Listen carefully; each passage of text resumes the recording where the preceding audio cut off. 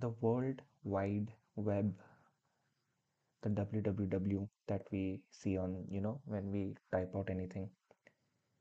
What really is this? That's the question that I found the answer to a few days back. And so, call it World Wide Web or just call it web. It's basically an information system in which you can find all these files, you can find all these documents. For example, you can find maybe a video and picture, or let's say some text that's there, or a website, or this or that.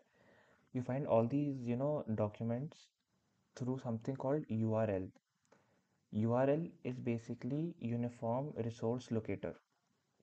What this does is that it gives you the location, either that's present on the web or that's present on your local computer. So that's basically what World Wide Web and URL is. It's pretty interesting now that I'm getting to know these basic things, because it's really making me appreciate just the invention of computers and internet in general. And oh, I'm also getting to know what internet is at the basic level. So I'm probably going to make an episode on that as well. But till then, I'm not going to waste much of your time.